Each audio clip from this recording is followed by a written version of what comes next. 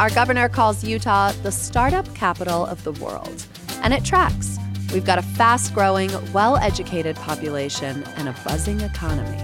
And just last week, Utah unveiled the Startup State Initiative, a resource portal for entrepreneurs.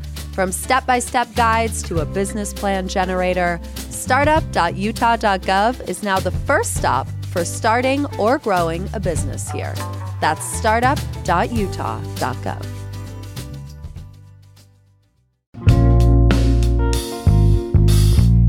Here's what Salt Lake's talking about.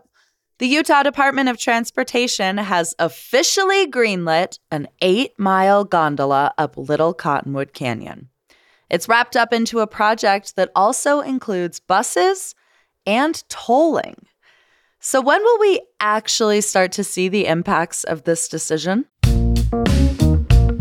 It's Monday, August 21st. I'm Ali Vallarta, and this is CityCast Salt Lake.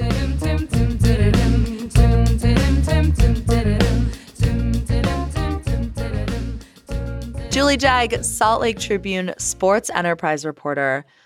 We are here to talk about the Little Cottonwood Canyon gondola proposal to address ski traffic jams, which has been incredibly polarizing across this town for environmental reasons, the fact that it's an extremely expensive taxpayer-funded project. But the Utah Department of Transportation just recently gave its official approval. What are the highlights of this plan? Well, so if it goes through, which one caveat is that it's not supposed to be built until 2043 to 2050, somewhere in there. But if it goes through, it would be one of the longest gondolas in the world, about 8 miles long, 35 people per cabin, which is about 1,050 people per hour. They say a cabin every 2 minutes. And it would only stop at Snowbird and Alta. I think one stop each. And then they would not close down the canyon, but then there would be tolling in the canyon to kind of encourage people to not drive up, because the big problem, obviously, is the big red snake that goes up the canyon and down the canyon anymore, it's almost every ski day. So. Oh, yeah. It's infamous. And then the other thing is increased buses, right? Right. So that is the first phase. So this project is in 3 phases. So the first phase is increased busing, and tolling. They just came out and said that they're going to try to do it in both Big and Little Cottonwood Canyon, because Big Cottonwood's also having the same issues with its 2 resorts, or similar, slightly smaller issues because it has less avalanche danger. But Solitude and Brighton being the 2 up there, yeah. Yeah, so they would implement tolling at the mouth of the canyon to kind of encourage carpooling or to cut down on the number of cars. And then the plan is to increase buses that would go up to the resorts. How soon could we see tolling implemented? Because I got to tell you, word on the street among my friends who ski, the chatter is already hot. Get ready to pay a toll this fall. Is that true? No, not this fall. They're talking about 2025. But, okay. It kind of depends. You're already going to be paying for parking if you go up Big Cottonwood Canyon. Both those resorts are now going to be charging for parking. So kind of their own self-implemented toll.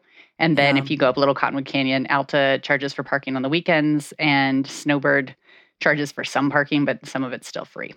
Okay. Yeah, so not until 2025 is what they're looking at. And my guess would be it'd be the fall of 2025, because I can't see them implementing this mid-ski season. But maybe I'm wrong. I don't know. Yeah. So this project, tolling seems the easiest to implement. Increased buses, it's got to be tough to implement given that we already have a bus driver shortage and we're already seeing routes cut right now. And then the big hitter, the gondola, phase 3. What's the price tag on this? So all together, all 3 at the moment, although I've noticed that basically every time a new report comes out, it goes up by a couple $100 million. So we are now at it's like my student loans. Yeah, exactly, right? Yeah. We're now at $955.4 million just to get it going, but all 3 phases going, and then about $22 million in operating costs every year. So we're close to $1 billion to get this thing up and running. Exactly. Snowbird has said they would donate the land for the base where people would get onto the gondola that they've already purchased. Not sure if that's included in those costs. I mean, you would hope, given that they're about to get publicly funded transit to their privately owned doorstep. Right. Yeah. I mean, yeah, exactly. Well, so I mean, I do have to ask, like, what is the Utah Department of Transportation's elevator pitch for the gondola?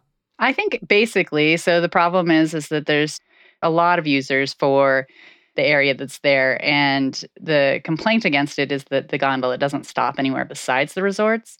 UDOT is saying, well, most of that traffic that you're seeing during that red snake is coming to and from the resorts, and so that's why they're pinpointing those places. Also, it's not buses. We're not polluting the air, although there's now, electric buses, obviously. But you don't have to worry about bus drivers either. And they say that it's more avalanche friendly so that it could run during an avalanche. I'm not sure if that is true. I don't know if that's been tested. Yeah, so that's kind of their elevator pitch is we'll get more people up there. It's more environmentally friendly. It's better for the people who are going up time-wise. And that I think also, it'll be of interest for out-of-town skiers to come up and ride one of the longest gondolas in the world. I think that's going to be a big draw. Well, I mean, do you buy this pitch? Like, what do you think? I think it's going to be difficult. My concern, one of my greatest concerns, I guess, is the cost, right? In that, how much per ride is this gondola going to cost? And is that going to be enough to deter people from taking their own vehicles and the conveniences of that? I mean, it may encourage people to carpool more, especially if there's tolling, which I think they'll keep up the tolling when the gondola goes up, but they're going to stop the buses when the gondola goes up, which I also don't quite understand. What? So, yeah. So the plan is that once the gondola is up, they're going to stop the extra buses going up. Sorry. Okay. Just had to climb back onto my chair. That's okay. Yeah. Pick your chin up off the ground. Yeah, exactly. That's really strange. Given that for a while, a part of this proposal that was being explored was widening the road to accommodate more buses. Does that mean the road widening is now off the table? Right. Yeah. So they're not going to be widening the road. It'll stay basically the same.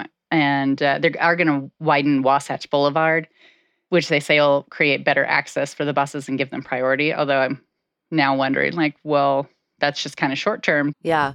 Well, I mean, the Wasatch Front is expected to add, I think, 1.4 million people between now and 2040. So, I mean, we're going to be double in size before this gondola is even built. Right. Which means between now and then, I don't think a couple buses and some tolling is going to solve this traffic in the canyons problem. Yeah. If we're steadily doubling in size. Right. And I think, that's kind of the issue that it's all up against. Like, what is the perfect answer? All the options have problems, right? Widening the road has problems. A train they were talking about, that has its issues. Yeah. And driving up, obviously, just having people drive or carpool is not working. So.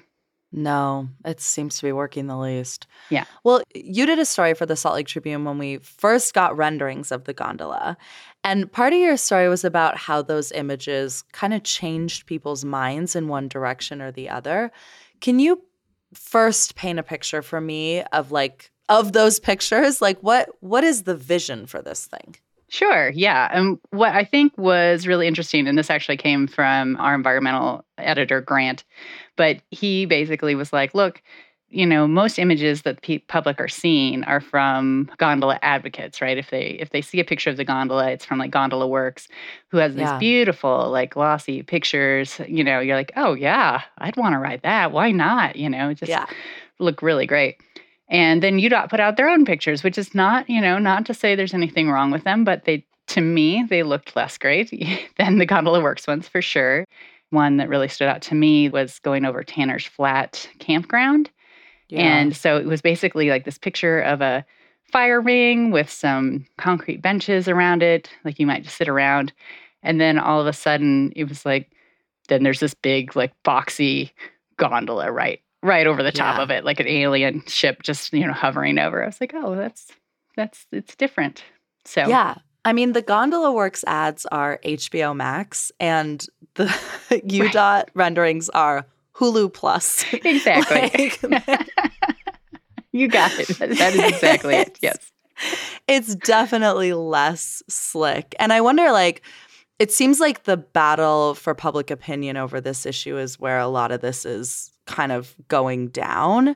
And I remember, there was polling in the Deseret News in October 2022 that found that 43% of Utahns were into the idea of the gondola. Only about 19% strongly disapproved of the gondola, which if you kind of talk to the average Salt Laker about it, that doesn't track with my experience. I would guess that strong disapproval of this project was much higher, especially in October of last year. Do you think that these new renderings have changed what that kind of polling might look like? Well, I have to say what I thought was interesting. So you try to go in these things neutral, right? When you're a reporter, just go neutral. Yeah. And, but I had an idea of what I thought how people were going to react to them. And it was actually very shocking to me to see people's reactions, because I'd say 3 of the 5 people I talked to were probably pretty strongly against the gondola. One was kind of, I don't know. And then one was in favor of it. And it was amazing to me how these renderings softened their opinion a little bit, right? The people who were very against it saw these, what I thought were very rudimentary, not showing it in their best light renderings. And then they said, oh, yeah, I can see why why people would want to ride that. Oh, that looks actually kind of cool, or better than I thought it would. And that really surprised me. Of course, the one person that was totally for it saw the one that I saw with Tanner Flat and was just like, oh, yeah, I wouldn't want that over my campsite. So, but it was interesting to see how it kind of just everybody's opinion softened a little bit with these renderings. So, but it didn't move the needle enough to have any of them say, oh, I'm totally on board now, or I'm totally against it. Yeah. Well, it definitely illustrates that forming an opinion on a billion-dollar infrastructure project is an exercise in imagination. Right. Exactly.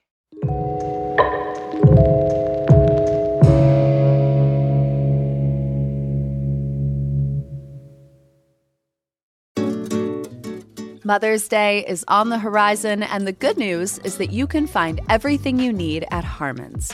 Whether it's a little something to brighten Mom's Day or a memorable spread, here are a few ideas.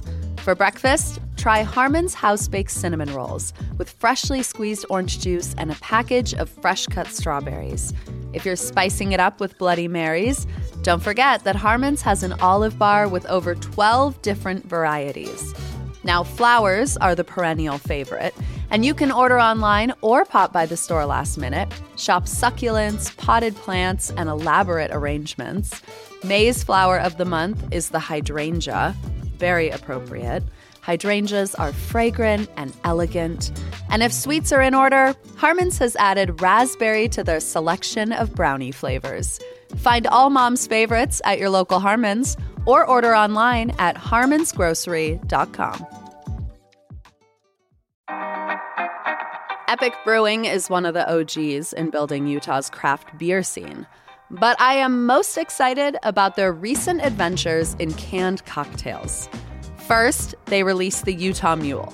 And as a big fan of ginger, I have been sipping those for almost a year now. But now, this April, we have the Utah Margarita. A delicious, locally fermented blend of real lime and agave, and they create alcohol by fermenting cane sugar instead of using tequila, which means you can buy Utah Margaritas at the grocery store. Pick up a 6-pack of Epic Brewing's Utah Margarita or Utah Mule at any local Harmon's or Trader Joe's, or you can visit Epic Brewery on State Street in downtown Salt Lake City. They're open 7 days a week. And this fall, look out for the Utah Cosmo. I have to say, I personally, there are a lot of things about this gondola project that I'm not into. And when we talk about skiing in Utah, it feels like ski culture in this state and in this city sometimes sucks up a lot of air and it gets a lot of attention and a lot of energy. But when you kind of step back, the majority of Utahns and the majority of Salt Lakers probably don't ski, right? We had a banner year this year $2.5 billion contributed to Utah's economy, but our GDP is $251 billion. Like, that is 1% of our GDP. So for those of us who don't ski, don't visit the cottonwoods, didn't grow up at the base of those mountains, like, don't have an emotional attachment to this issue, why should we be paying attention to this gondola fight? Yeah, so one of the things I think is interesting is this feels like another way to kind of shut people out who might want to go up just for the scenery. I mean, this is supposed to be an area mostly open, to all economic levels, right? And all to everyone. And it just feels like if you have to pay to ride a gondola or you have to pay to drive up the canyon, you're basically just putting a big gate up there, right? And saying, you can't come up to just hike, or you can't come up just to kind of see Lisa Falls, which is a super easy, kid-friendly hike that's beautiful. And now, if you just want to go up and see it, maybe you might have to pay, and that might deter you from going up. So I feel like that is a really sad part of this, but I don't know how you get around that and also control, like, how many crowds are going up there. Right. Yeah. I mean, it just feels like if we're going to reimagine access to this beautiful, sacred, public space, reimagining it through the lens of transit to a expensive private resort is going to be way less enticing to a lot of Salt Lakers. I mean, like, that is probably my biggest issue with it, is that it just feels like I don't like my taxpayer dollars funding private things, especially institutions that already print money like ski resorts. Right. I would say that is the crux, argument against it, is that it does just serve those two resorts. And then the question is, well, then will UTA run buses will you take a gondola up and will you be able to run buses to other places to ski? But then that's, one more step in the process. Do you have to pay for those buses after you've already paid for the gondola ride? Those things I haven't really seen answers to. Yeah. Do you think my perception that this issue is only important to the ski community is a myth? I do think so, because I just did a story too on the climbing community and how involved they are on it, on the Alpenbach Loop, and how they just got it nominated for the National Register of Historic Places. And that's because it doesn't give it any protection, but it does kind of, as I said in the story, wrap it in red tape, basically, right? Like, if you're going to make a change to it, if you're going to put a big gondola tower there and remove a boulder that people might have used to go bouldering, then you have to somehow memorialize that boulder, right? Or memorialize that area. And then there's the backcountry skiers, there's hikers. This is right now that's being billed as a winter project, but I think it really touches anyone who wants to recreate at all up there, because as you said, we're growing, congestion's just going to get worse. And these problems, these solutions are going to have to cover more seasons than just the ski season. Yeah. Well, we've done shows in the past on sort of the pros and cons, the roses and thorns of this gondola project. But the reason you and I are chatting now is because we've got this Utah Department of Transportation stamp of approval, which feels like a big step towards getting this gondola that we haven't seen big steps in the past few years. Does that mean this thing is a done deal? I don't think it does, just because it hasn't been funded yet, right? The big step is that UDOT has said, this is where we're going. Governor Spencer Cox has said, well, we can't fund it until we know that that's what the option is. Like, if that's what the decision is, then they can start funding it. So it's kind of the cart before the horse thing, But so I think it gives it that boost in that it can start looking for funding from the state and from other sources to put it forward. But I think a lot of people are putting their hopes to the scenario that that the buses and the tolling will work, right? And that will work well enough that the gondola never has to come into existence. So maybe we'll go through phase 1, we'll get the buses and the tolling, and we'll go through phase 2 where we get these snow sheds so that avalanches don't wipe out the highway, 50 times a year or whatever it is. And then I think they're hoping that it'll just stop there, right? And they'll never have to actually move forward with the building of the gondola. And, that is 20 years down the road. So in 20 years, I don't know, maybe Elon Musk will fly us to the top. I'm not sure, but. Yeah, but this is the same Utah legislature that seriously looked at building a pipeline to bring water from the Pacific Ocean to the Great Salt Lake. Like, there are a lot of developers up at the Capitol. They love a big infrastructure project. Is it naive to think that, like, they're going to change their minds? Like, I guess what percentage of this is about solving the traffic problem in the canyon? And am I just cynical to think this is also a development opportunity? Oh, no. I think it's both, right?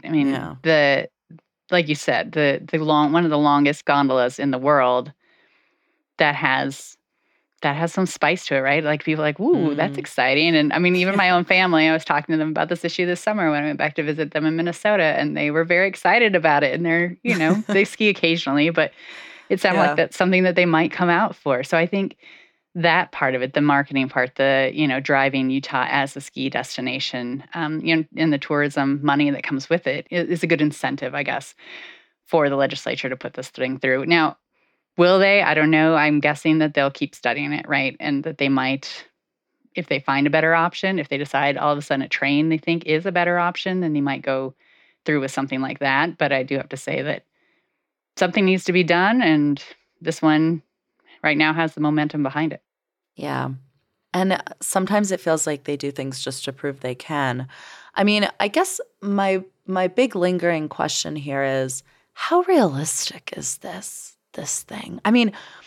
Reading in, I think one of your colleagues, it was Jordan Miller, wrote a story about some of the plans for this gondola. And one of the things that struck me was, you mentioned this, 35 people in a cabin, and a cabin arriving every 2 minutes. Like, we just got the tracks upgraded to 15 minutes on the weekends, and that serves the entire city of Salt Lake.